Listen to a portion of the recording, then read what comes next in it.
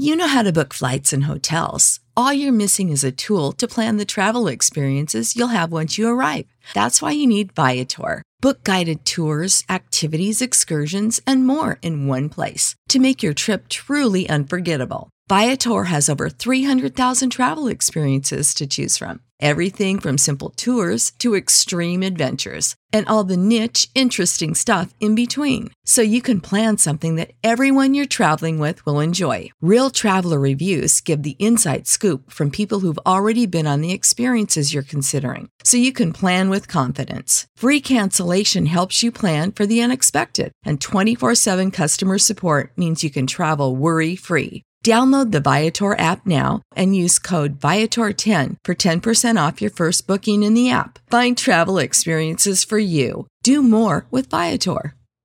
The future is a hefty responsibility and not one that we take lightly, but then taking things lightly has never been what Hefty is about. That's why we've created the Hefty Renew program that turns hard-to-recycle plastics into valuable resources like park benches and building materials.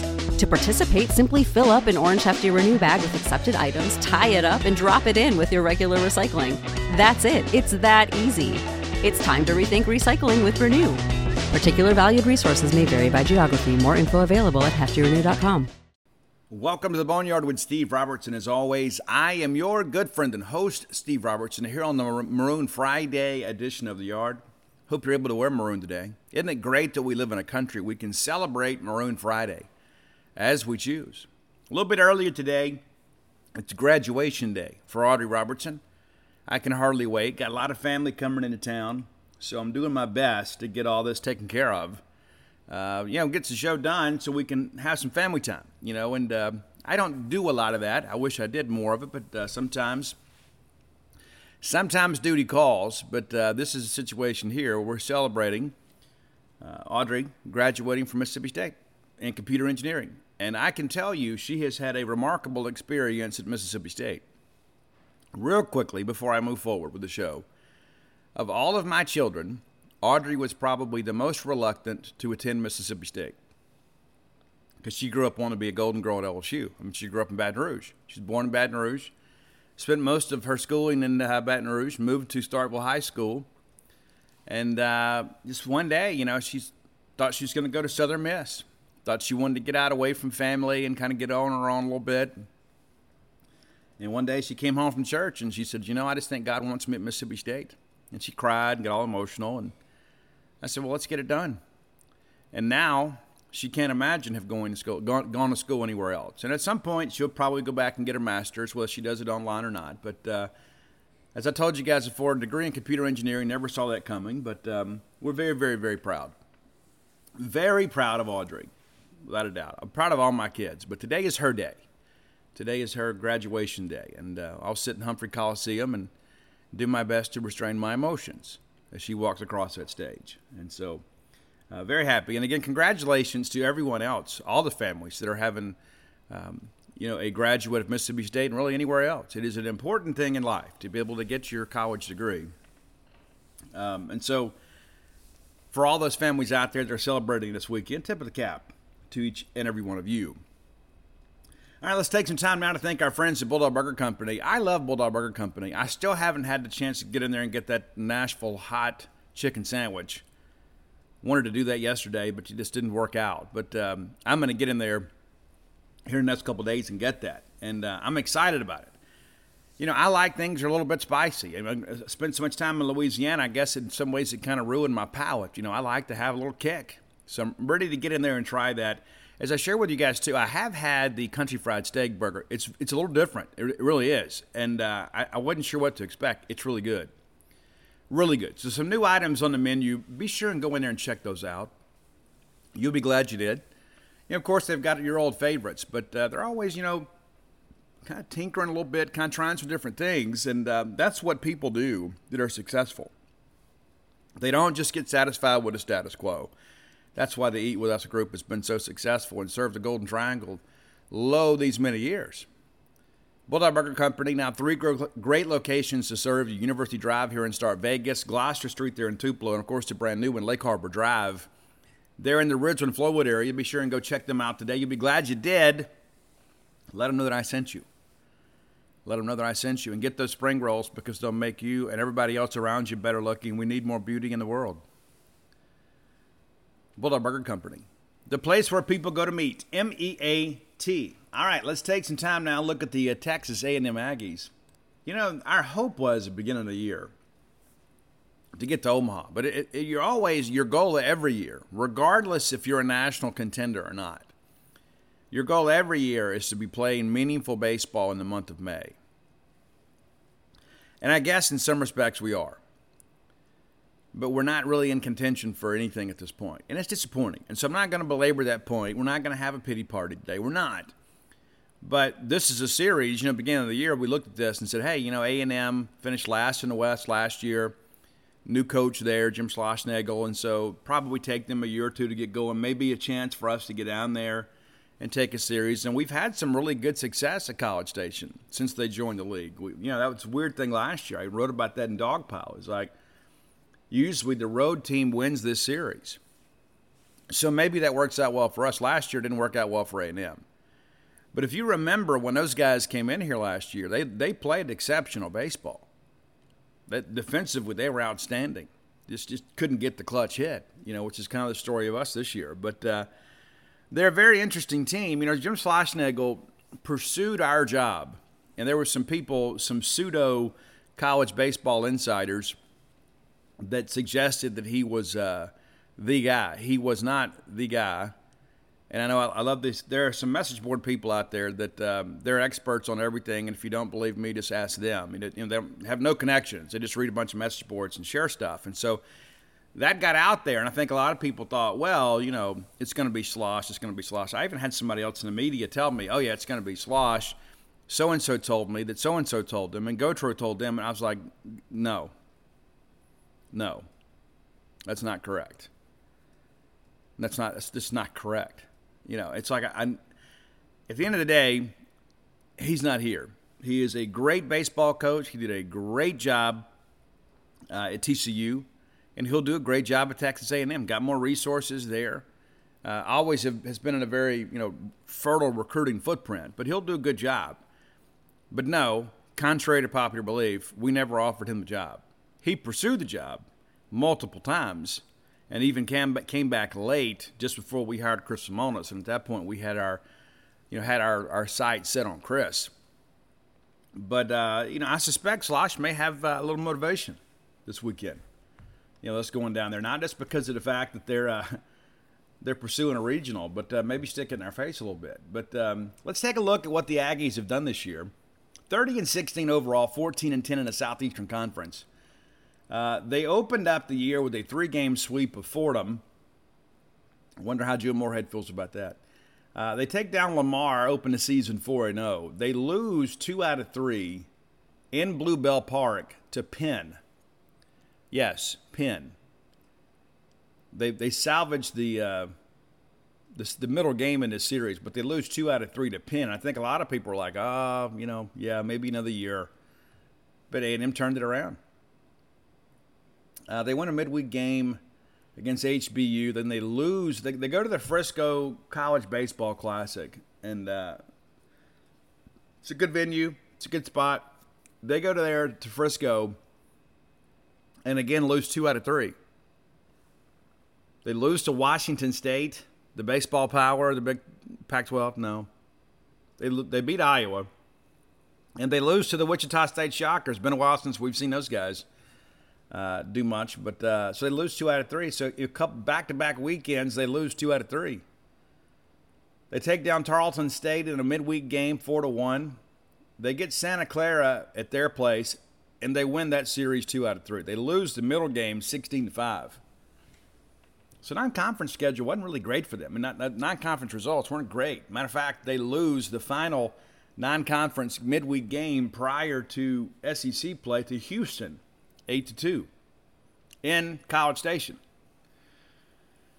So just when you think, well, the Aggies are just not going to be very good this year, and I admit I was probably thinking they'll be mediocre. They'll get better, but they were 10-6 heading into SEC play, and it's not like they played a very robust non-conference schedule. It's not like they played Texas. Arkansas. They had played, some teams that are, mid-majors or Power 5 opponents that are not necessarily baseball schools. And then they get ready to go to Alex Box, and you're thinking, you know what, hey, it's going to be rough. At the time, the Tigers were 14-3, rolling high. People said LSU is back. And the Aggies go right in there and absolutely surprise everybody by taking 2 of 3 and could have and probably should have swept LSU. Game number 3 against the LSU Tigers in their own backyard. It's a 7-6 win for LSU. LSU had to score in the 8th to put this thing away. So it's not like it was just a fluke. A&M went down there and just played really good baseball and really outplayed LSU for the better part of 27 innings. They kind of get on track then. They take down Rice. Remember when those guys were good at baseball? It's amazing what need-based aid does, right? And then all of a sudden some schools don't use it anymore. They don't use need-based aid, like Tulane. Remember when Tulane was the Super Regionals when Andy and Jake were there? Same thing with Rice. They were all kind of following the Vandy model, and they just didn't stick with it. Now here we are. We'll talk a little more about that later in the show. Auburn. Auburn takes 2 of 3 in College Station from the Aggies. And, here's interesting, too.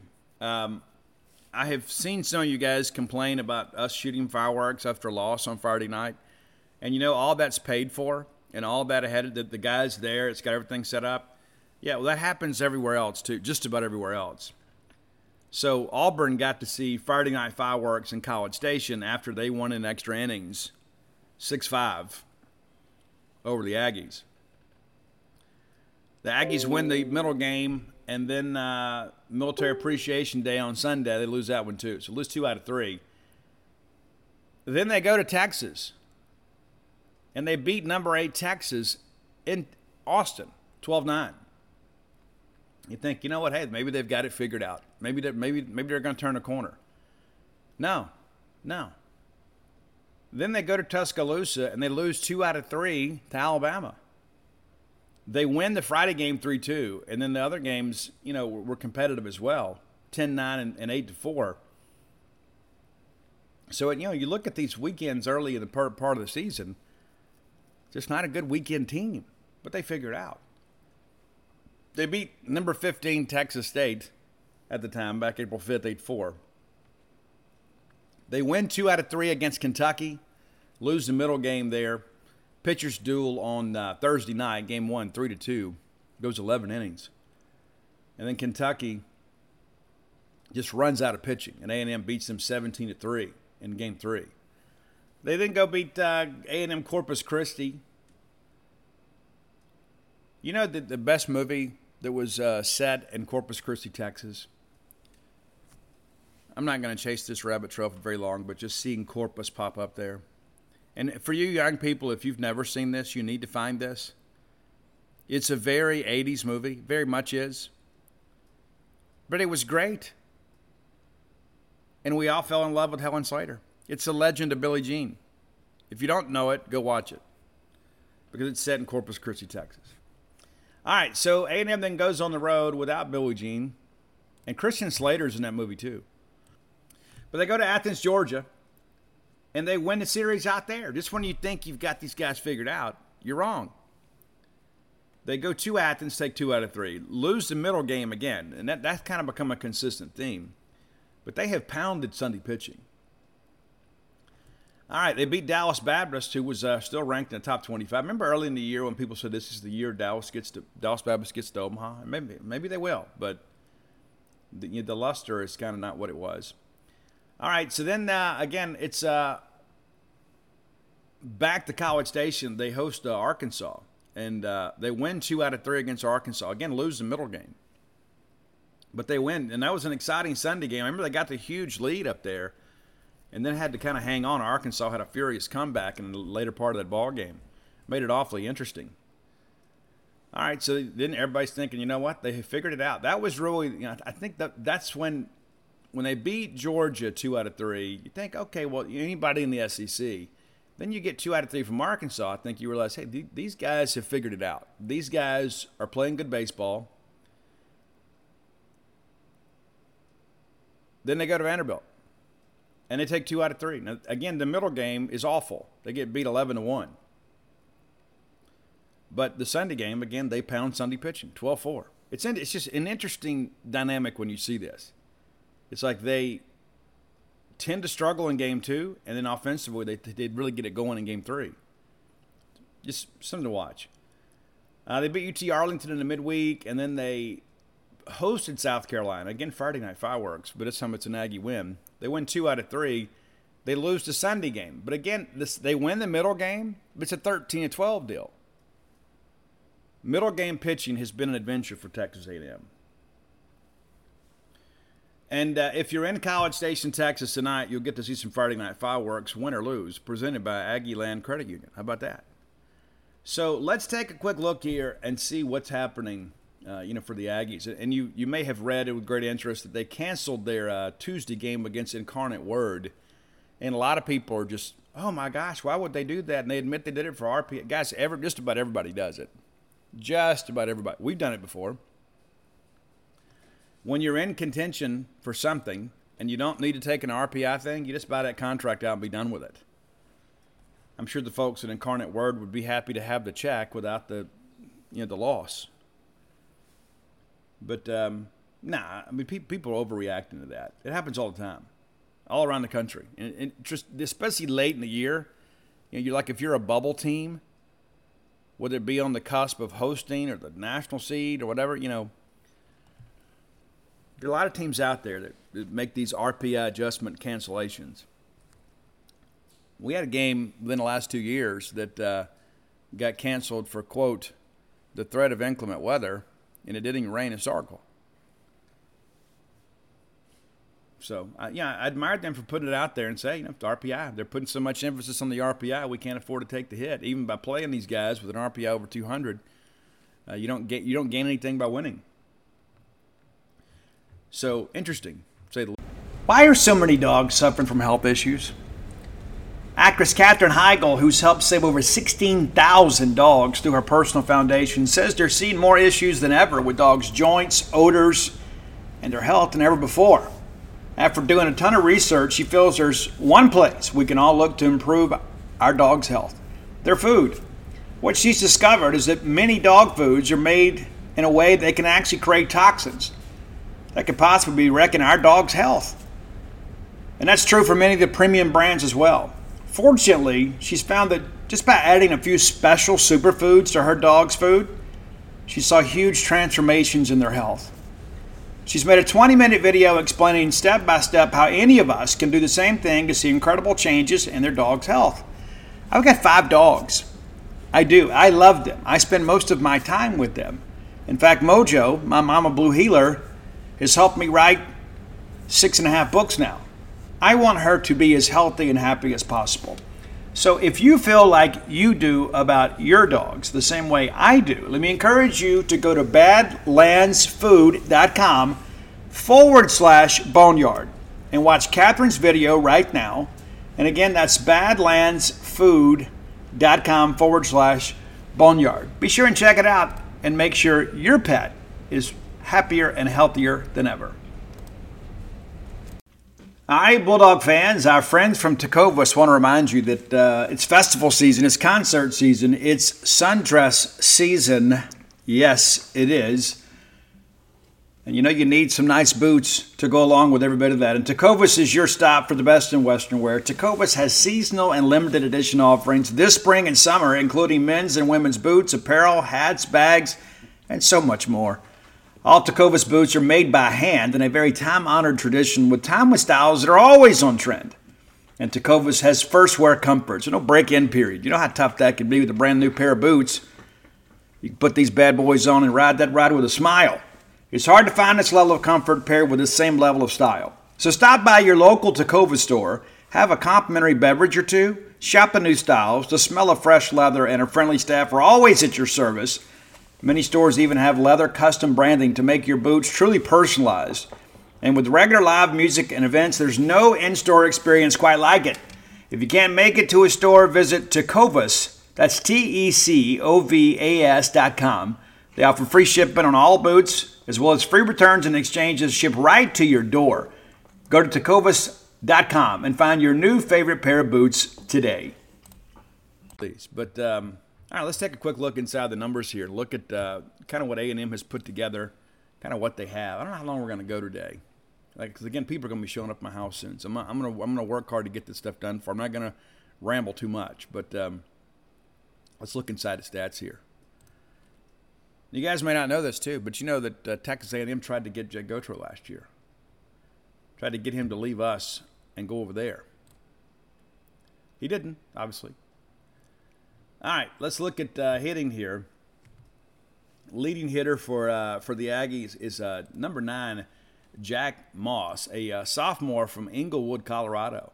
Raise your hand if you expected that. 6'5", 205 pounds, hitting .370, 71 hits. That's getting it done. 12 doubles, a triple, 5 dingers, 37 ribbies.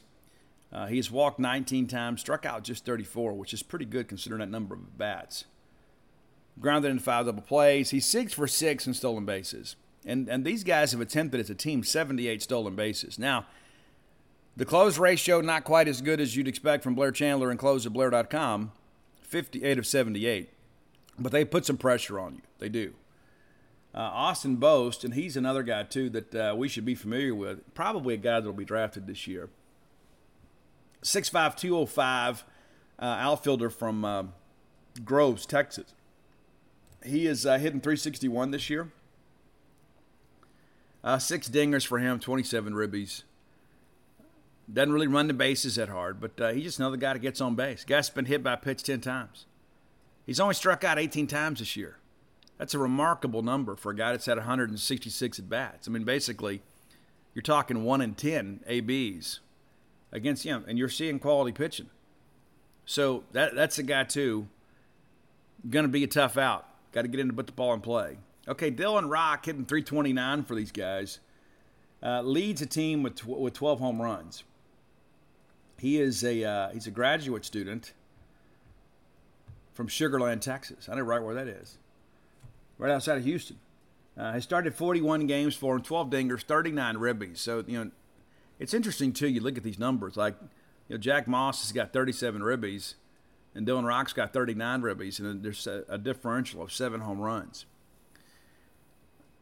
Total base is 101 for Dylan Rock, which means he's getting a ton of extra base hits, and he has 11 doubles and a triple to go with that. 37 walks, though. A lot of times you see a guy that is a power hitter, a guy that, big swing and miss guy. It's not really the case with him. 37 walks, which leads the team. So maybe some people are pitching around him, but he's only struck out 33 times. Interested to see. And here's the thing, too. 13 of 18 in stolen bases. I mean, how many times does your leading home run guy also your leading stolen base guy? It's not like he's Eric Davis or something. Pretty crazy. All right, Brett Minich, a guy that's hitting .303. And this time last year when we saw these guys, if I remember correctly, they had like one guy hitting above 300.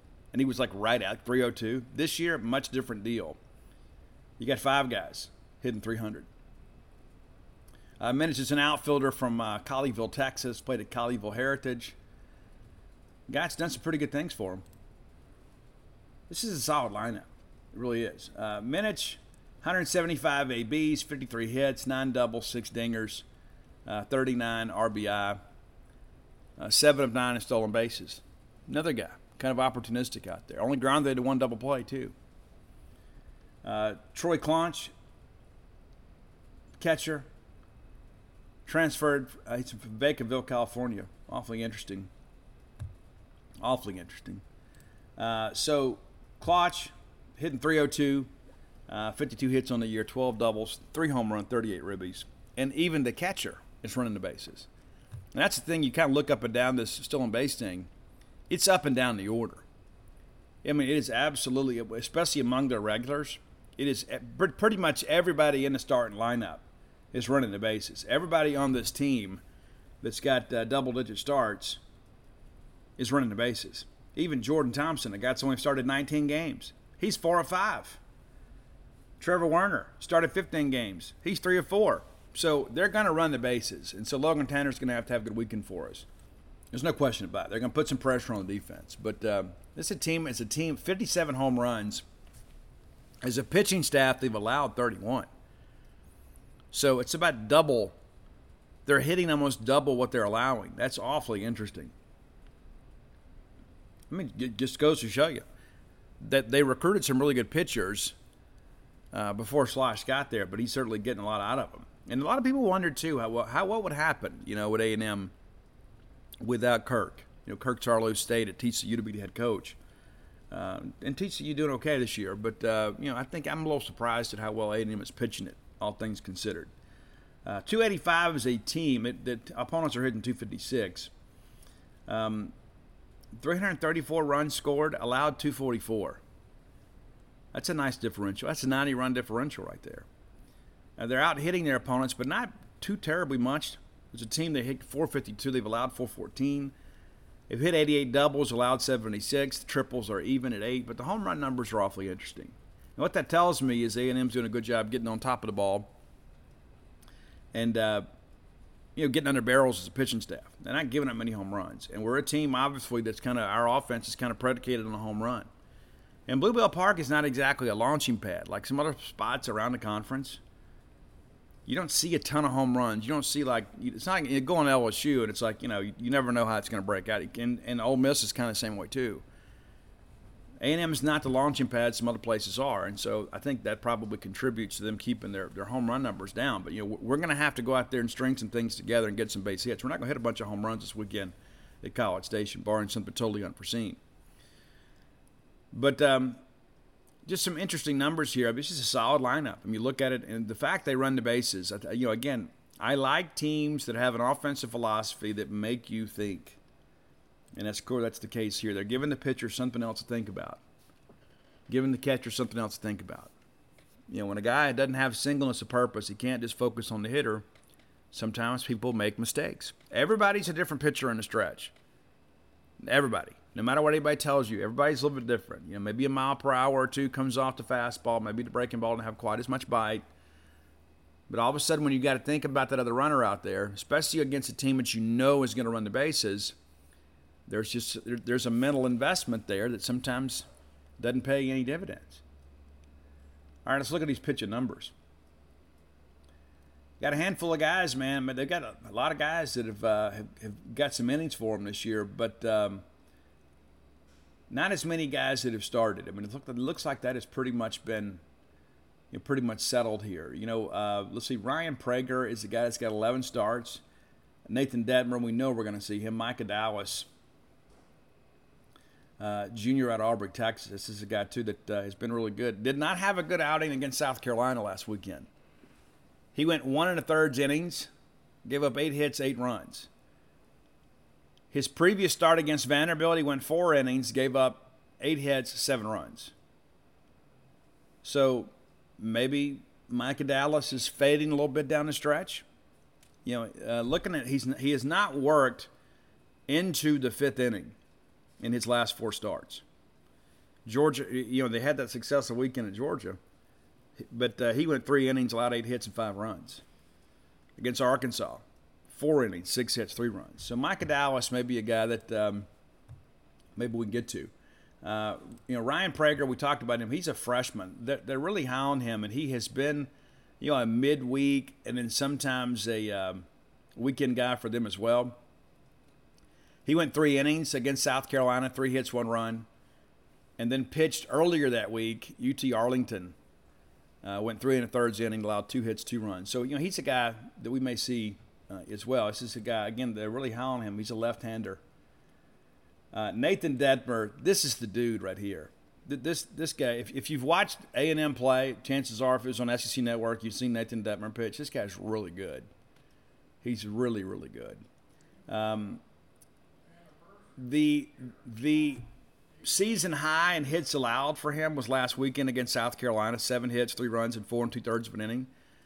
But in his previous 3 starts, and this is Georgia, Arkansas, Vanderbilt, he's allowed 1 run per game and really not giving you much. doesn't walk much. So I think it's important to when you have a chance to get to him, you got to get to him. But that's been easier said than done. I mean, just looking at the numbers here. The most runs he's given up in a game was out there against Washington State.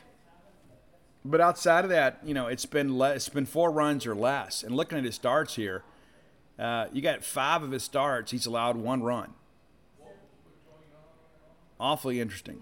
And he's not necessarily a big strikeout guy. He doesn't have a double-digit strikeout game. And it is apparent to me that this pitching philosophy is pitch to contact and get under barrels, get you to beat the ball in the ground. And so, we'll see those guys. Now, Will Johnson has made a couple starts and Brad Rudis has made a couple starts. But, those are their dudes. And, when you start looking at the rest of the numbers here and you start wondering, okay, well, where does the relief stuff come from? It's kind of by committee. They got 3 different guys that have saves this year. Jacob Polish or Polish, I apologize for that, from Richardson, Texas, went to Dallas Jesuit. He's 6'4", 215-pound left-hander. Got 4 saves on the year. 4-3 record for him, 37 2/3 of an inning pitch. He's given up about a hit per inning, but keeping the ball in the ballpark. Only allowed us 1 home run on a season. 47 Ks against just 7 walks. That's a huge number there. And then Robert Hogan's got a couple saves, and Brad Rudis has got a couple saves. And so they kind of do it by committee. But, when you look at these pitching numbers, there's not a lot that just jumps out at you and says, oh, well, this guy has this and this guy has that. Micah Dallas, the guy that struggled the most for them on the weekends, got an ERA of 6.10, but he's got 71 Ks, which leads the team. But he's given up 12 dingers, which is not even close. There's nobody else even close to him on the team. Brad Rudis, a guy that's only pitched 29, basically half the innings, giving up 6. But they're not a team that gives up a ton of home runs. But they're a team you look at and say, okay, well, you don't have the big punch-out guy. Then all of a sudden you look at these opponent batting averages and you begin to realize, hey, these guys are making you hit their pitch. Micah Dallas, we just talked about him, and teams are hitting 300 against him. Maybe that works out well for us, 11 wild pitches too. I mean, his numbers are not great. But when you start looking at Nathan Detmer here, 243. But he's scattering these hits. His ERA is just 3.18. 5-2 record on the year for him, with a whip of 1.18. 65 innings pitched, which leads the staff, and he's a little bit less than 1 hit per. But just allowed the 2 home runs this year. I mean, how many guys in the SEC they've thrown 65 innings and allowed just 2 home runs? I mean, you start looking inside the numbers here. It seems to me teams are having a difficult time barreling these guys up. So we're going to have to have a great hitting approach up there. If not, we're going to go in there and beat the ball on the ground, shorten these games up for them. It's incredible to look at the numbers, and you look at how well they played here as of late. But there's not one guy that just jumps out the page at you and you say, you know what, this is a guy that can carve us up here. But then you see Detmer's numbers and realize that he's just not giving up many runs. Just 28 runs on the year, and 23 of them are earned. It's an outstanding effort, especially considering that this is an A&M pitching staff that was supposed to really be in transition. Now, you may be curious, too. Xavier Lovett, former Mississippi State pitcher, transferred out there. How's he doing? Well, he's just doing okay. One of the better walkout songs we've had. X going to give it to you by DMX. Xavier Lovett, ERA of 12. No record for him. 7 appearances on the year. Just 6 innings pitched. Has allowed 5 hits, 10 runs, 8 of them earned. 5 walks, 6 Ks, 3 doubles, and a triple. It doesn't hold no ill will in my heart for Xavier Lovett. But, my attitude has always been, my allegiance is to the Emerald Rest. When you leave, you leave. But, I wish the kid well. Hope he gets his college degree and meets his wife and has a great life. Just hope he never beats Mississippi State. But you may be interested to know that. But again, the thing that just jumps out to me at his pitching staff is that nothing jumps out. There are sometimes you look at these teams and you say, oh, well, this guy is a shutdown guy, or this is a guy we got to be careful about. These are just good, solid college pitchers. These are guys that are going to pitch to contact and make you put the ball in play. And I think these are going to be games, too, that I think they're going to be pretty tightly contested. And so if you ask me, can we win the series? Yes. Do I expect to win the series? No. I don't. But I won't be surprised if we do. I'd love it if we did. I think Texas A&M is a really good team. I don't think they're a great team. I don't think they have a lineup that you look at and just kind of scares you to death. I think they're just so – I think there's some length in the lineup where you can't afford to take at-bats off. And looking at their fielding here, too, 971 as a team. Opponents have made some errors against them. They've made 50 on the year. A&M has. Cole Kaler has 11. That's interesting. Another grad student that transferred over from he's from Arizona. But, yeah, he's made several errors for him. But, by and large, it's kind of up and down the order. We talked about Brett Minich earlier. He's only got 1. Troy Claunch has got 5. That's your catcher. So, it's just a solid team all the way around. And I've always said, A&M, it's just always been a mystery to me. Like Texas A&M baseball, it's just there's no excuse for them to be this mediocre. Now, and maybe that's when things will happen. With Schlossnagle there and Ross Bjork there, because, Bjork is at Ole Miss. He understands how important baseball can be. And maybe that's an important part of things. It's just kind of getting people involved. And, in Texas, of course, there's a lot of pro sports out there. So people don't always keep up with maybe the peripheral sports in their mind. And I think college baseball is probably one of those. I think Texas has dominated the state for so long. I think a lot of people at A&M just think it's just kind of something we do. But, guys, Texas A&M started playing baseball in 1894, 9 years after us. We've been to Omaha 12 times. They've been 6. 6. We went 13, 18, 19, and 21. They've been one time since 2011. That's it. And what's interesting, too, they went in 51. We started playing the College World Series in 1947. They went in 51. Didn't go back again in 1964. And then they basically skipped the 70s and the 80s. Went back in 93 and 99. And then didn't go back to 2011. And you say, but Steve, surely they've had a bunch of, regional championships and can't get through the supers. That became the case the last few years. But, they didn't win a regional.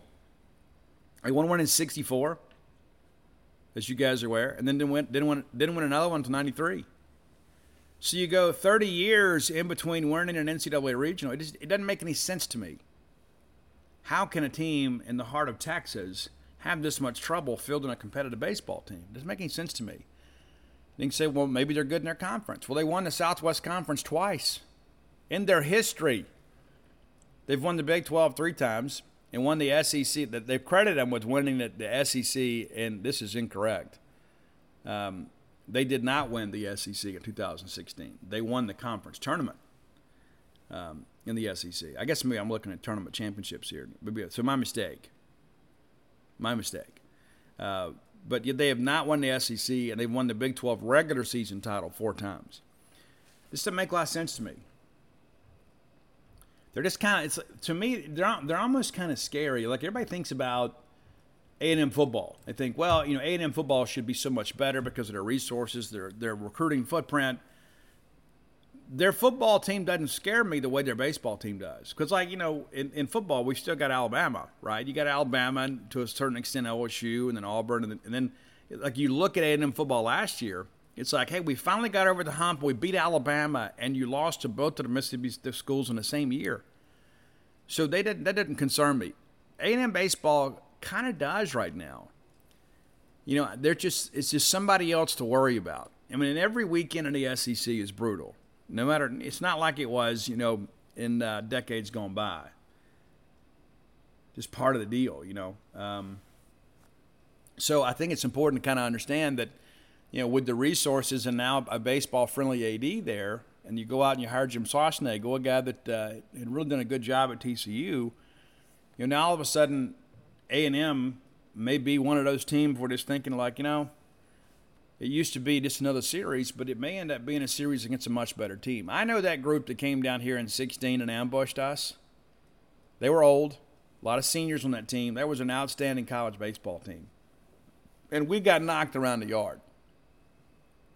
I could see that happening in years to come with this A&M program. I think they're a team that could be very, very good. All right, time for today's Top 10 list, brought to you by closewithblair.com. That's C-L-O-S-E with Blair, B-L-A-I-R. That's my friend Blair Chandler. A mortgage professional. That's a thing, too. A lot of people out there competing for your mortgage business. It's better to stick with the winners. And no offense to anybody else, but I'm going to go with the guy that's got over 20 years of experience, and that's Blair Chandler. Got its license to practice in multiple states.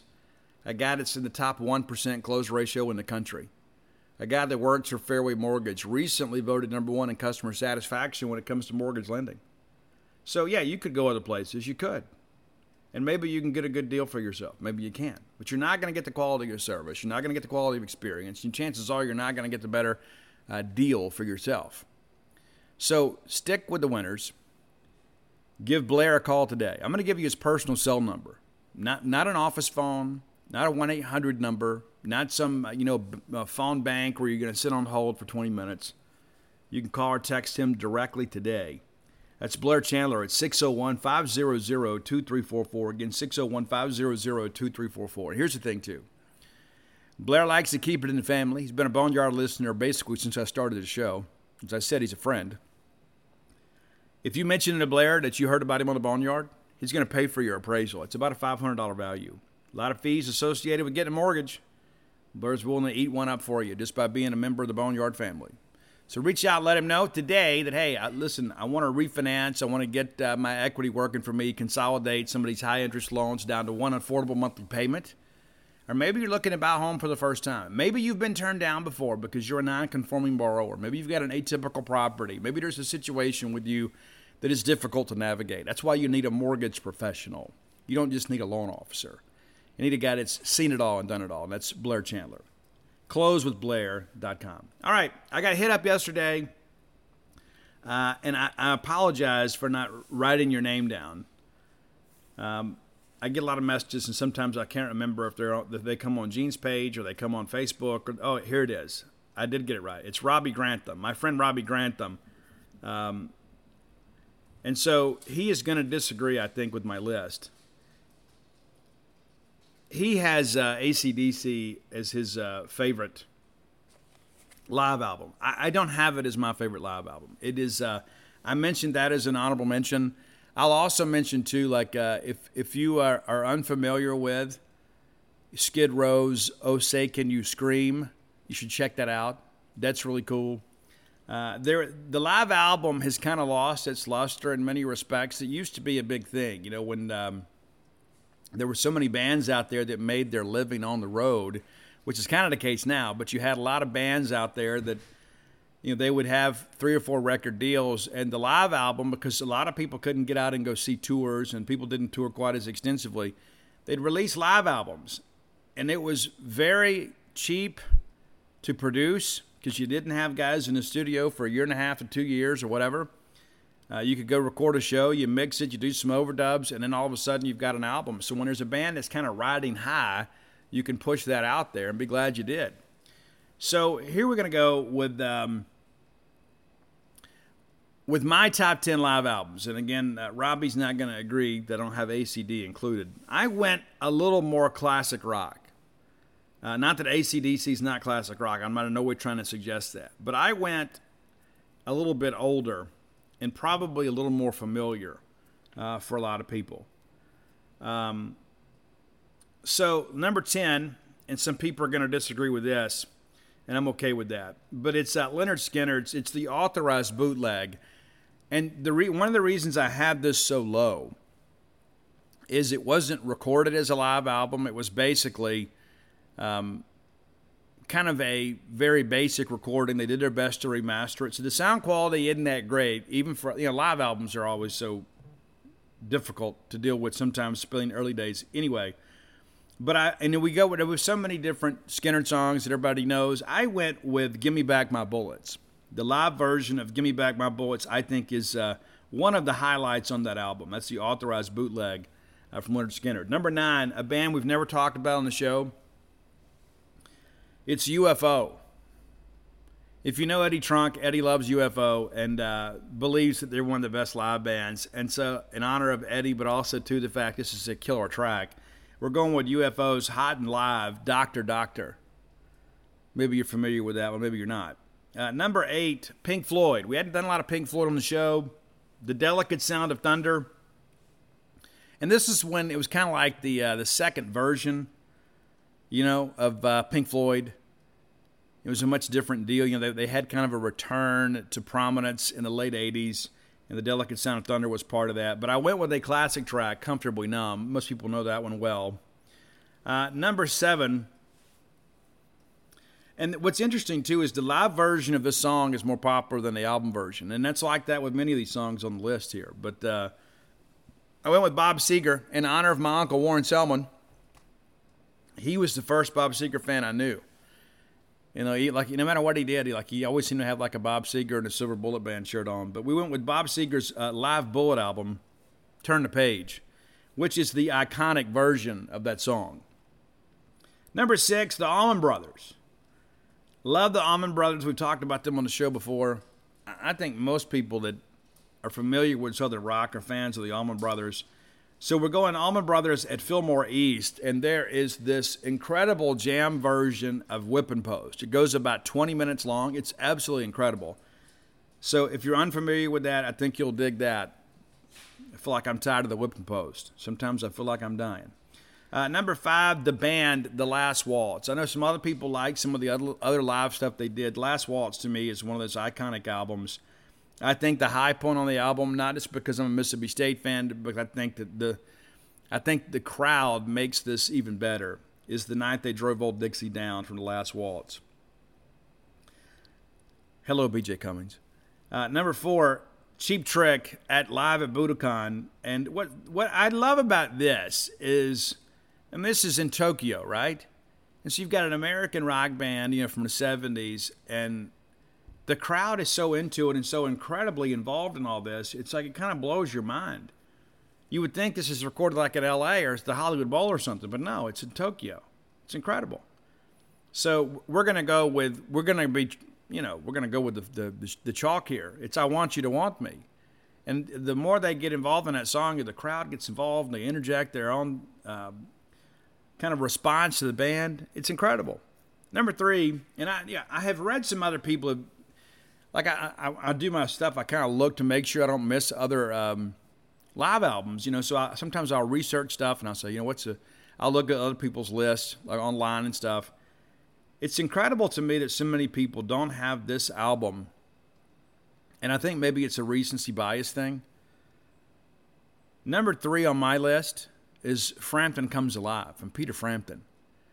And I don't understand why this album has kind of lost its luster. I think some of it's because people don't have a sense of history. When Peter Frampton, and your song from Frampton Comes Alive is Feel Like I Do. When he did Feel Like I Do, and he was using the effects, the vocoder, I guess is what they called it back then, when he said, "Do you feel?" through the guitar and the microphone, it was unlike anything that had never happened before. And so people are like, oh my gosh, he talked through the guitar. And so it became this iconic album. And Show Me the Way and all this. The whole thing is so great. It is so incredibly great. It is such a happy album too. Like if you want something in life, it's some traveling music to kind of get you going and get you excited. This is it, man. Frampton Comes Alive. It's like even said in Wayne's World, he's like, yeah, I grew up in the suburbs. We were all issued a copy. How do you not know Frampton Comes Alive? I mean, it is an incredible album. But again, Feel Like I Do, I think is something that really changed not only live albums, but I think because we were beginning to hear some advancements in technology when it came to live performances, that album kind of stands alone in many respects. Number 2, you wanted the best, you got the best. The hottest band in the land, we're talking Kiss. So we're going Kiss Alive. They've done a couple live albums over the years, I guess 3. And again, this is another one of those songs where the live version gets played on the radio more than the studio version does. And it's Rock and Roll All Night. Could have gone a few other ones. One of my favorite Kiss songs that is kind of underappreciated is Come On and Love Me. I think that is one that probably should get played a lot more, but everybody wants to play the same 3 or 4 Kiss songs and call themselves rock fans. But I went also with the chalk here, Rock and Roll All Night, just because of the fact that Kiss Alive is one of those things, too, that I think really kind of pushed Kiss to the forefront. A lot of people thought, well, there's guys in the magazines, but can they really play? And then you see they could really pull it off live. It's incredible. Rock and Roll All Night. And again, the live version gets more airplay than the studio version. Number 1 for me, and this is not really difficult, to be quite honest with you, but it's A Song Remains the Same from Led Zeppelin. Soundtrack from that, it's incredible. And I love the ad-libs. I love the stuff that Robert Plant does that is just kind of unscripted. But I went with a song that I didn't go with the chalk here. I went with No Quarter. I think the live version of No Quarter is absolutely phenomenal. It's got such a vibe to it. And I think it's, in many respects, the high point on the album, kind of beyond the major hits. I mean, of course, you expect to hear and see certain things from Led Zeppelin when they play. But I think No Quarter is kind of a sneaky highlight of this album. So we're going to go with that. And I like Tool's version of No Quarter, too. Those of you who don't know, Tool covered No Quarter. Absolutely phenomenal. But to me, the song remains the same, and like the whole part of, on a Stairway to Heaven, but there's still time to change the road you're on, and because at least I hope so. All right, so there you go. Those are your top 10 live albums. Robbie sent that in to me a couple days ago, and immediately went to like the top of the list. And so I may not have done this list justice. Maybe there's some live albums that you like even more. Like I did not include Beast from the East from Dokken. That was one of the great live albums that came out, during my high school days. And I think it's absolutely phenomenal. I think the live version of Alone Again from Dokken is remarkable. AC/DC has had a handful of live stuff, and Angus is Angus. I mean, this is typical and amazing as always. I mean, he's very consistent in what he does. My apologies. We got excited there. Again, I got people coming in and out, so you got to forgive me. You may hear some doors slamming. You may hear people yelling. You may hear dogs barking. It's all part of the Friday Maroon show experience. All right, so again, let's thank our good friend Blair Chandler. But again, I might not have done this. So you may say, you know what, Steve? Hey, you blew it, man. You missed this live album. Send it to me. So Steve, hey, check this one out if you're unfamiliar with it. So I'll be sure and do that. And if you have ideas for the top 10 list, please reach out and let me know. And or find Roy at Dogmatic67 on Twitter. And also on Spotify, DAWGMATIC 67. And Roy kind of keeps up with the list and will kind of let me know what lists are doing well and what you guys have requested. But occasionally guys hit me up or gals hit me up and they have ideas, and I'll do my best to forward them to Roy because I'll lose them. I get busy and forget sometimes. But this was one that as soon as I saw it, I said, this is intriguing. This is a good idea. Let's do it. And it gives us a chance, too, to talk about multiple bands, too. And I like being able to do that. And, again, I think there are a lot of people listening to the show that grew up on this music. And maybe some guys, guys and gals listen to the show, maybe your parents did. So you've kind of familiarized yourself with this. And then go back and tell your dads, hey, Dad, listen, I fell in love with Frampton Comes Alive. What do you think? What's your favorite song on Frampton Comes Alive? I'm telling you, you got to get into this. You got to get into the bands that influenced your bands. And you'll kind of see the thread there. All right, so there you go, top 10 list. And we'll get ready to look around the SEC now. And before we get into that, let's take some time to name our Prime Shrimp Player of the Weekend to watch. And I'm going to go with Logan Tanner. We talked about how important it is to kind of keep Texas A&M at bay and keep them from stealing bases and keep them from taking singles and walks and turning them into doubles. And so I'm going to say Logan Tanner. And also, I think LT offensively, I think he's a guy, too, that could have the big weekend. If you notice, his average has been okay, and he had the big home run. Finally got one. He hadn't hit one since April 3rd until he hit one a couple days ago, the last weekend. But I think LT is the key. I think he's the difference between winning and losing a series, not to put any pressure on him. But my point is, you've got to be able to keep those guys at bay. And so, again, let's thank our friends at Prime Shrimp. Always exciting new products from a New Orleans-based primeshrimp.com. Easy to cook shrimp with no mess or prep. Just drop the pouch right in the pot, right from the refrigerator. Ships direct to your door, well packaged, well cooled, and then delicious shrimp cooked in less than 10 minutes. So if you're crunched for time but you want a delicious meal, allow the folks at primeshrimp.com to make it easy for you. Always a money-back guarantee, and all orders over 4 pounds ship free. They've been peeling shrimp at primeshrimp.com since the 1940s, originally based out of Harahan. Now they're in New Orleans, Louisiana. They know good shrimp when they see it, and they'll deliver directly to your door. It's so easy to do. You boil a pot of water, you drop the pouch in, you're done. Absolutely incredible. And so visit them today at primeshrimp.com and use promo code Boneyard to save yourself a little money on that order. It's primeshrimp.com, promo code Boneyard. All right, let's look around the SEC. I wish that we were playing in a big series this weekend. I guess in some respects we are. But, in some respects it feels like we're kind of playing out the string. Last night, Tennessee, a 5-2 winner over Georgia. That's the only series that began on Thursday. I like it that we have Thursday baseball. I don't like it when it's us. I guess when we're home, it kind of messes with my head because I never know what day it is. But I do like the fact that we do have college baseball in the SEC Thursday, Friday, Saturday, and they're doing more midweek games. Ole Miss beat Southern Miss back on Wednesday. So we have had SEC baseball to watch now for basically like 4 or 5 days in a row. So by the time we get done with Tuesday's games and get through Sunday, we'll have seen a lot of SEC baseball. But a very competitive game last night. Went back and forth for a while. Tennessee, maybe not scoring with the same proficiency they did, but, Georgia has great pitching. You kind of know that going in. And they didn't throw Cannon. They threw Crisp last night. He went 6 innings, allowed 7 hits, and just 3 runs. Very competitive ball game. Davis Rocos, former Bulldog, too, threw the 9th. And allowed just 1 hit, kind of kept that game in place and gave his team a chance. Just, wasn't able to get things done. But, so here's, that was the 8th, But, so that's the only series that opened last night. Let's look at what's going to come today. And again, this time of year, you want to be playing meaningful baseball. Kentucky's at South Carolina.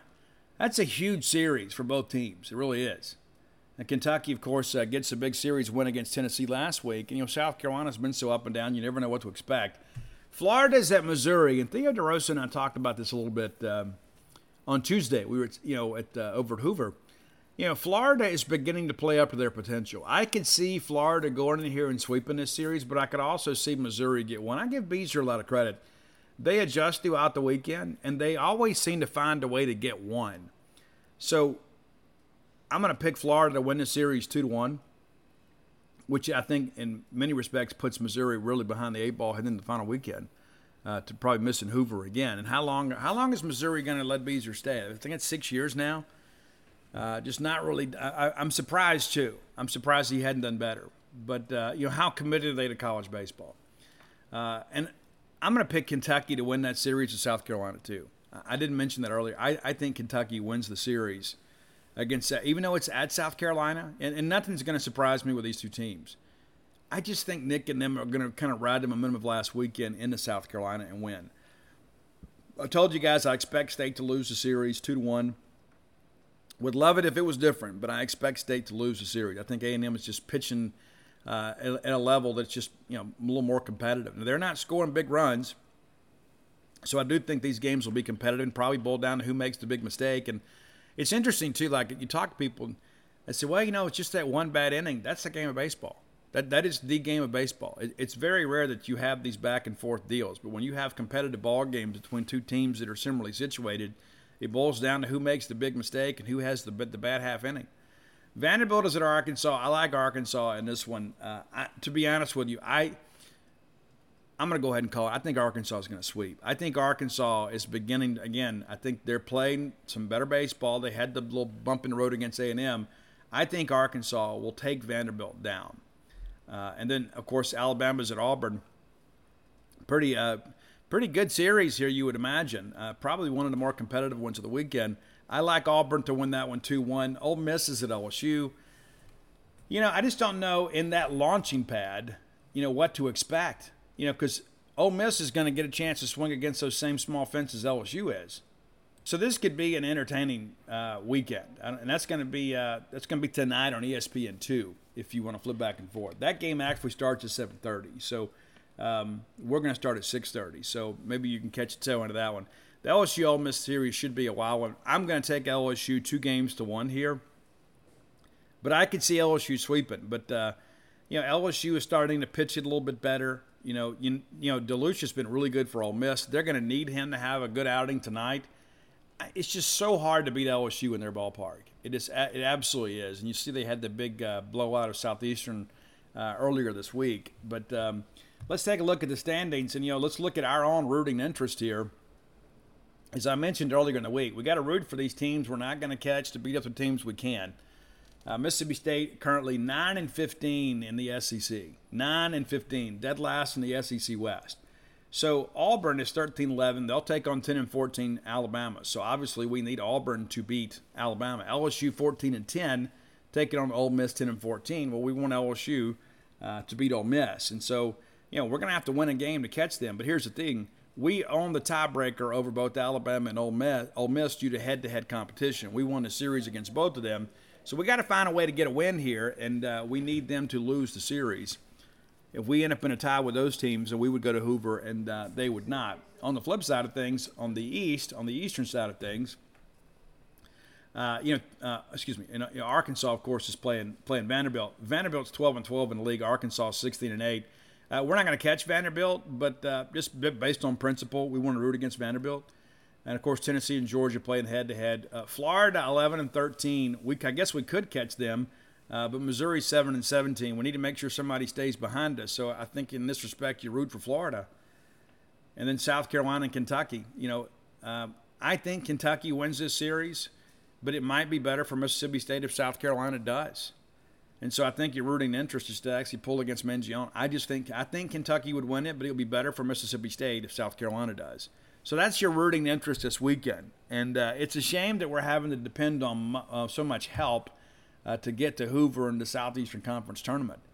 Those are the things you begin to think about. It's like, how did this happen? Well, it doesn't matter who to blame or what happened. We're here now. So let's figure out what we've got to do to kind of move forward. So we want to thank our friends at Campus Bookmart for sponsoring this segment of the show. Stan the Man has moved on and retired. We wish Stan the absolute best, but the show goes on. The fine people at Campus Bookmart doing a great job delivering Mississippi State merchandise to people around the country.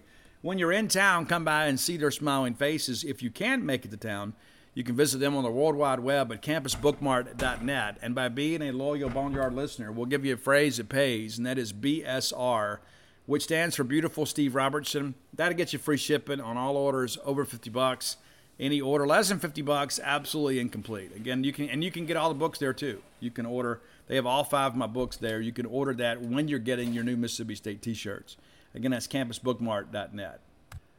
All right, this final segment of the show brought to you by your friends at Portico.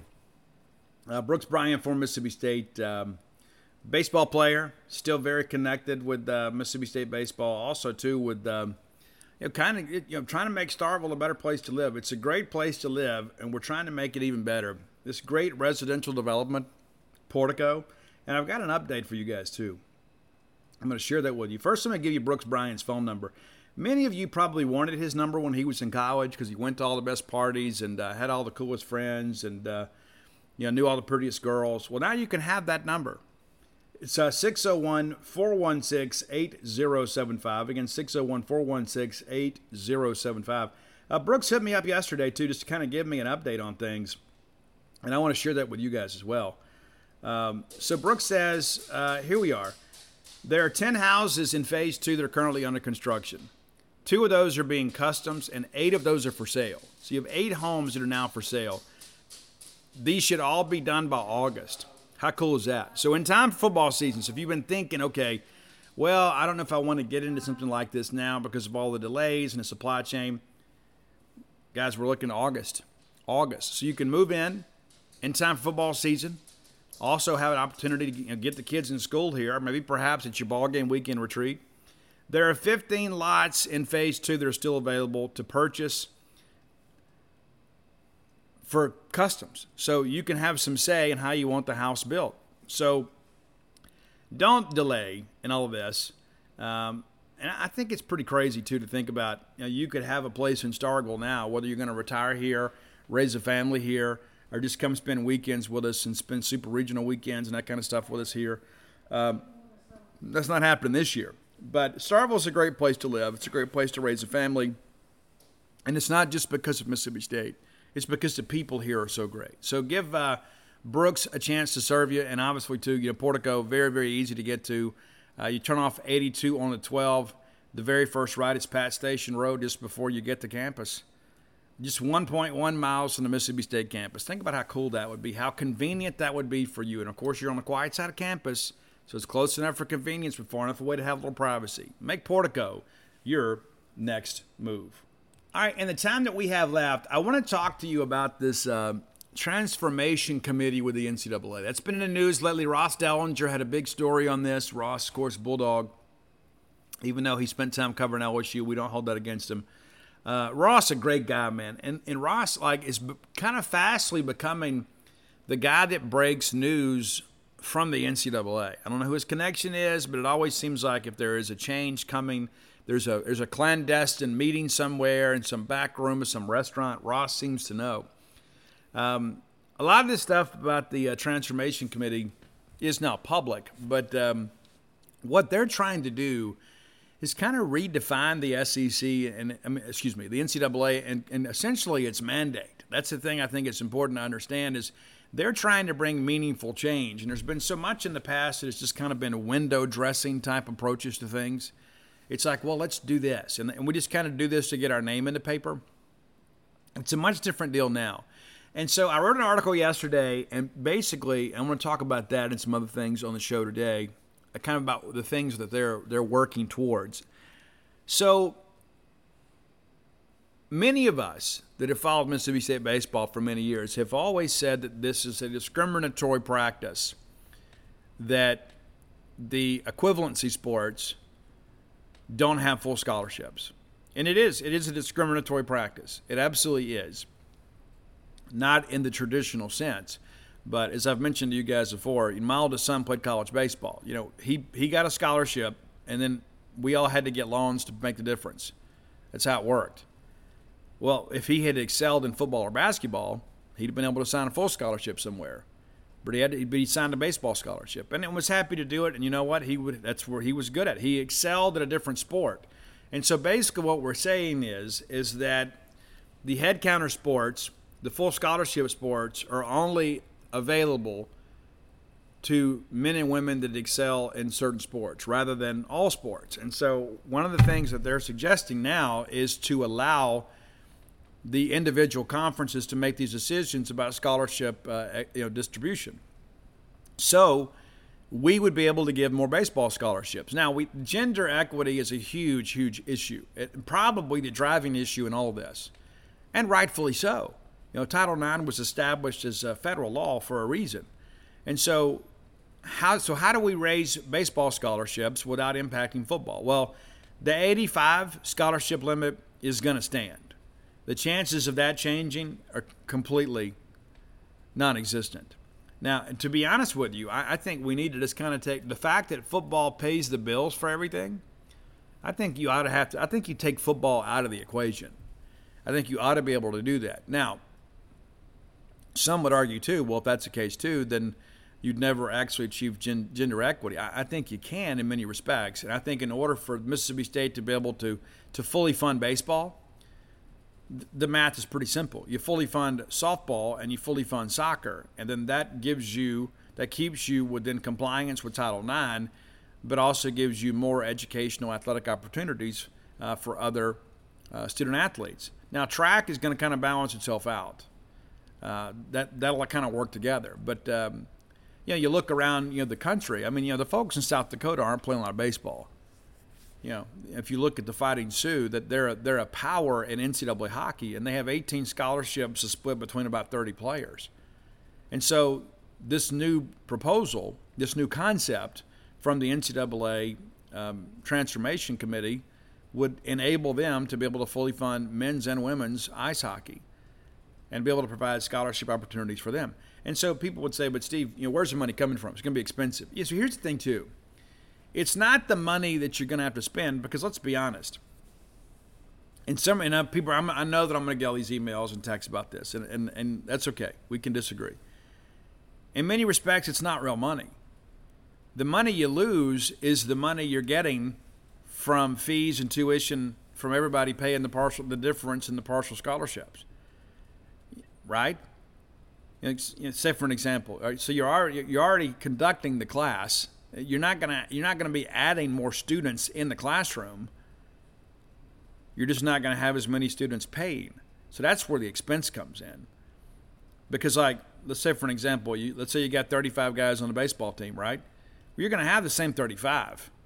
It's just now they're all gonna be on scholarship, and so you're not gonna have one more professor grading one more test or administering, any more lectures, because the number of your students that are, impacted by this remains the same. It's not like that we've only been bringing 11.7 baseball guys to class. We've been bringing all 35 of them. And so there's not going to be an added workload for anybody. And there's some nip and tuck with all this stuff, financially. But the reality of it is that, the expense really comes from the fact that, those people aren't paying the difference. And then do you bring them up to cost of attendance? I mean, those are the things you have to think about too. And so it is going to be expensive in that respect. And so people wonder where this money's coming from. Of course, we'll pay some of it, as a season ticket holder. And, of course, ESPN will pay some of it, And I think at the end of the day, it's good for the game of baseball. Now, a lot of people have said, well, Steve, what does this mean, for the SEC? I think it helps the league as a whole. It's one thing I wanted to point out yesterday. State and Ole Miss have done a really good job of taking players out of the state of Alabama in baseball because it's easier and more expensive. It's less expensive to attend college in Mississippi than it is in Alabama. Alabama does not waive out-of-state tuition ever, no matter the circumstances. They don't. It doesn't matter in football and basketball. It does in baseball because you've got to make up that difference. And so, hey, would we have gotten Rowdy Jordan if he'd been able to get a full scholarship to play baseball at Auburn? Knowing Kevin and Rowdy, I'd say, yeah, probably so, because Rowdy wanted to play, at the highest level and play for a championship. We were going to get TA either way because TA was coming with Andy. But I think about, too, what about those guys, too, that, hey, maybe you grew up being a fan of Alabama, but, it was a whole lot cheaper to go play baseball at Ole Miss or Mississippi State. When that kid's given the opportunity to get a full scholarship to play baseball at Alabama, does he go there? And I think probably he does. I think you will lose some of those guys. Now, the flip side of that is the Vanderbilt issue. Vanderbilt, and it is incredible to me how willfully ignorant so many of these Vanderbilt fans are on Twitter when it comes to the need-based aid thing. This is not in dispute, except in their minds. Vanderbilt utilizes the 5 need-based scholarships just about every single year. Every single year. And so, basically, there are certain economic parameters that are involved in this. If your family makes less than X, then you qualify for need-based aid, and it's 100% scholarship. And many of these prospects would not qualify for admission at Vanderbilt if they couldn't swing a bat. And so there's not an academic component of this thing, and so a lot of people have cried dirty pool. But the reality of it is Vanderbilt's not doing anything illegal. You could argue perhaps that it's unethical because you're basically finding a way to circumvent the 11.7. And I remember last year going to Vandy and seeing the lady hold up a sign that says 11.7, made me want to vomit. It's like, come on, lady. It's one thing to do it, another thing to rub our nose in it. And that made it so much more satisfying to win an AFL championship against Vanderbilt. But Vanderbilt, we talk about their baseball program. I would submit to you Vandy's baseball facilities are probably 12th or 13th in the SEC. That is the absolute truth. And I don't say that out of a bias. I say that as a well-traveled veteran of this conference. Vanderbilt's facilities are really run down. You can say, oh, well, the player facilities are incredible. And what you're really telling me is that you don't travel and cover baseball. There are a lot of facilities that are on par or better than that. But I'm talking about from a fan experience. The Vanderbilt fan experience is very basic, and they have not invested much into that. They could change a lot just by putting a big tarp up there over the football stadium in the backside there. You don't looking into the underbelly of the football stadium. But Vanderbilt has not really excelled in any sports except for baseball in recent years, and it's because they've been able to cut this corner. Because of that huge endowment, they've been able to fund this need-based aid. Well, now all of a sudden, what happens to Vanderbilt recruiting when everybody in the conference can offer 100%? What happens then? What happens then? Those are the things you have to think about. I suspect what's going to happen with Vanderbilt, they're going to go back in the middle of the pack. They're in the middle of the pack right now. But all of a sudden, when I can't go out there and get a kid from South Florida that perhaps is from a very challenging socioeconomic background and put him on a 100% scholarship, now what's going to happen? Who's going to choose to go there? Oh, we've got this great tradition. Yeah, that started in 2010. And so those are the things we've always talked about. We've got to have something to level the playing field. With Vanderbilt, they've got this incredible endowment. They can afford to do things that other schools can't. And that's their argument, too, is, you know what? It's legal. Don't be mad at us because you can't afford to do it. And you know what? That's fair, too. That's a fair characterization of the circumstances. But the reality of it is this levels the playing field in many respects. And so not everybody in the country is going to go do this now. Now, you're going to have the ability to pay these scholarships. You don't have to use them all. You're not required to use them all. In addition to this, and it's not just in baseball, but in softball too, you're going to be able to pay your coaches. Now, it's going to be interesting to see what they set the staff limit as, because like right now, there are a lot of schools out there that have like a GA or an SA that basically serves as a true assistant coach. Well, now you're going to be able to pay them. So Kyle Cheesebro, our baseball coach, our quote, volunteer coach, we're getting away with volunteer coaches. So if you have a volunteer coach in the future, it's a real volunteer. It's not a guy that's, quote, called a volunteer coach. It still kind of has their pay supplemented by the baseball camps and coaching clinics and things like that. So that's going to change if these proposals pass. Now, what's also interesting, too, everybody's talking name, image, and likeness. That's about to be a war right there. Go ahead and get ready for that. There are a lot of people out there, there's no way we can go back. There absolutely is a way we can go back. You absolutely can go back because you can go back and enforce the amateurism certification requirement to compete at the NCAA. You can say if this person has profited from their name, image, and likeness, then they're ineligible to play. I think so. What's a violation of state law? Well, you don't have a right to play college sports. You said, but Steve, you don't. It's a privilege to play college sports. You do not have a constitutional right to play college athletics. You remember what it used to be? Like if you found out that a kid had taken money or a kid had an impermissible benefit, they lost some of their eligibility. So, yeah, there will be something between the two. There will be some parameters set for name, image, and likeness that allow players to profit from their name, image, and likeness, which I am very much in favor for. But these collectives and all these things that are happening now as part of the recruiting process, that's not within the spirit of the rule. And so it'll be interesting to see how they navigate that. That is going to be probably the most difficult thing that this transformation committee has to deal with. The rest of that story is you're about to see meaningful change to the NCAA transfer portal. Now, it's not going to go away, nor should it. But what you're going to have is you're going to have some parameters and some windows now. It's not going to be a 365-day-a-year deal. You're not going to have to constantly worry about a player going and getting in the portal.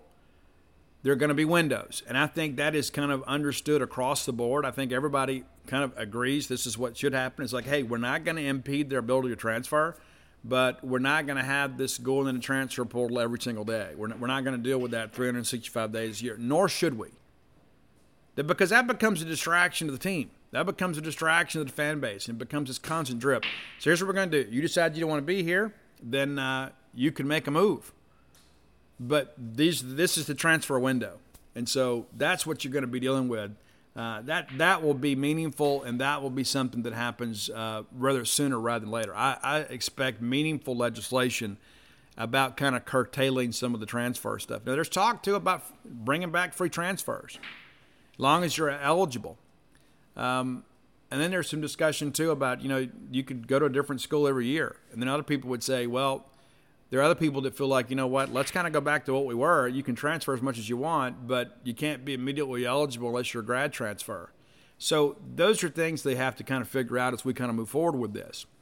Now, another thing that I kind of touched on over on the genespage.com message boards is there are going to be some changes to the recruiting calendar, and there are going to be some changes to the recruiting process.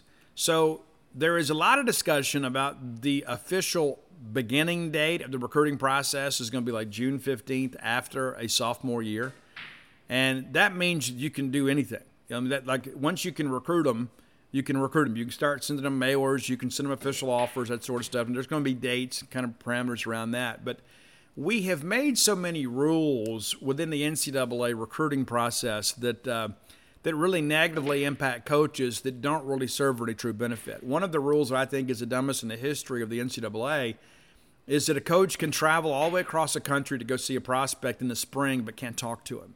That's stupid. I mean, what benefit does that serve? You mean he can't spend 10 minutes talking to the kid? You say, hey, we're really interested in you.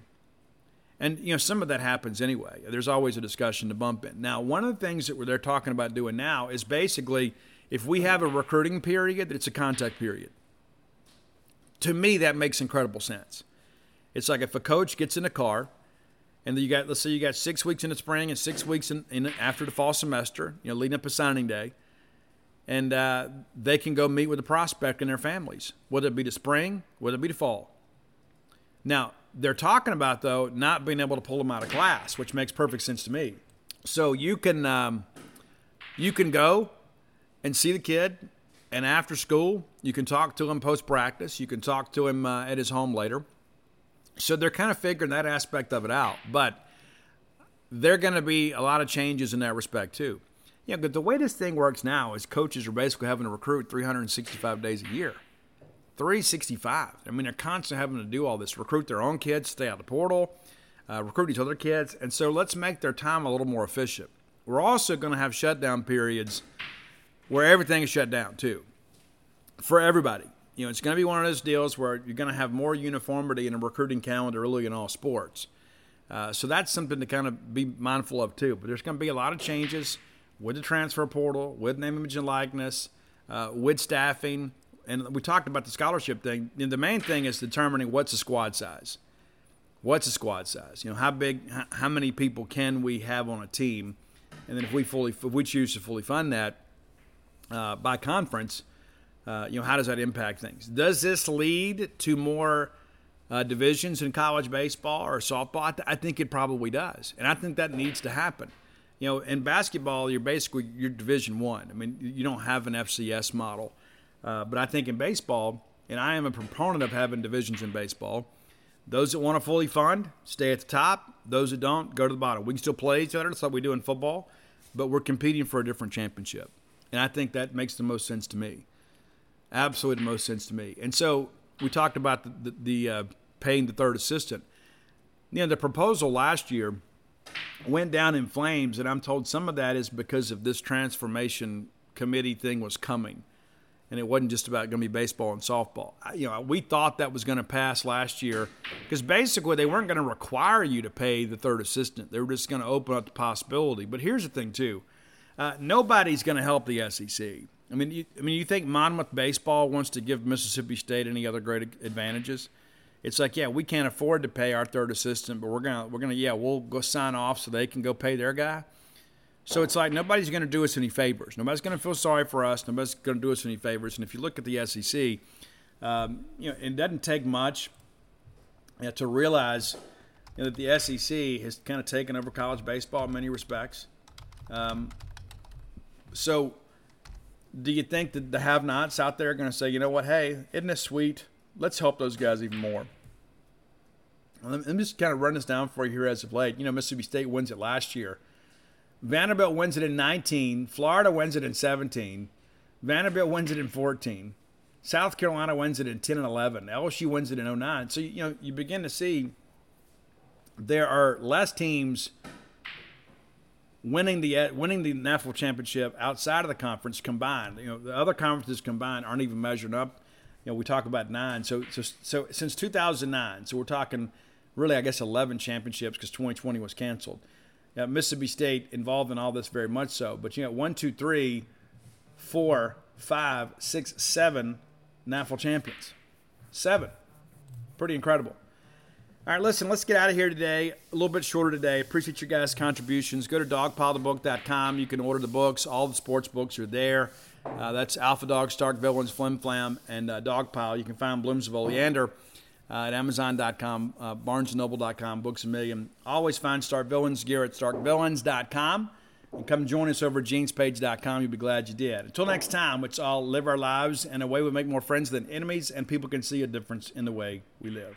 Support for this podcast and the following message come from Corient. Corient provides wealth management services centered around you. They focus on exceeding your expectations and simplifying your life. Corient has been helping high achievers just like you enjoy their lives more fully, preserve their wealth, and provide for the people, causes, and communities they care about. As one of the largest integrated fee-only registered investment advisors in the U.S., Corient has deeply experienced teams in 23 strategic locations. Corient has extensive knowledge spanning the full spectrum of planning, investing, lending, and money management disciplines. Leverage Corient's exclusive network of experts to craft custom solutions designed to help you reach your financial goals, no matter how complex they may be. Real wealth requires real solutions. For more information, connect with a wealth advisor today at Corient.com. That's Corient.com. Corient.com. You know how to book flights and hotels. All you're missing is a tool to plan the travel experiences you'll have once you arrive. That's why you need Viator. Book guided tours, excursions, and more in one place. There are over 300,000 travel experiences to choose from, so you can find something for everyone. And Viator offers free cancellation and 24/7 customer support for worry-free travel. Download the Viator app now and use code Viator10 for 10% off your first booking in the app. Find travel experiences for you. Do more with Viator.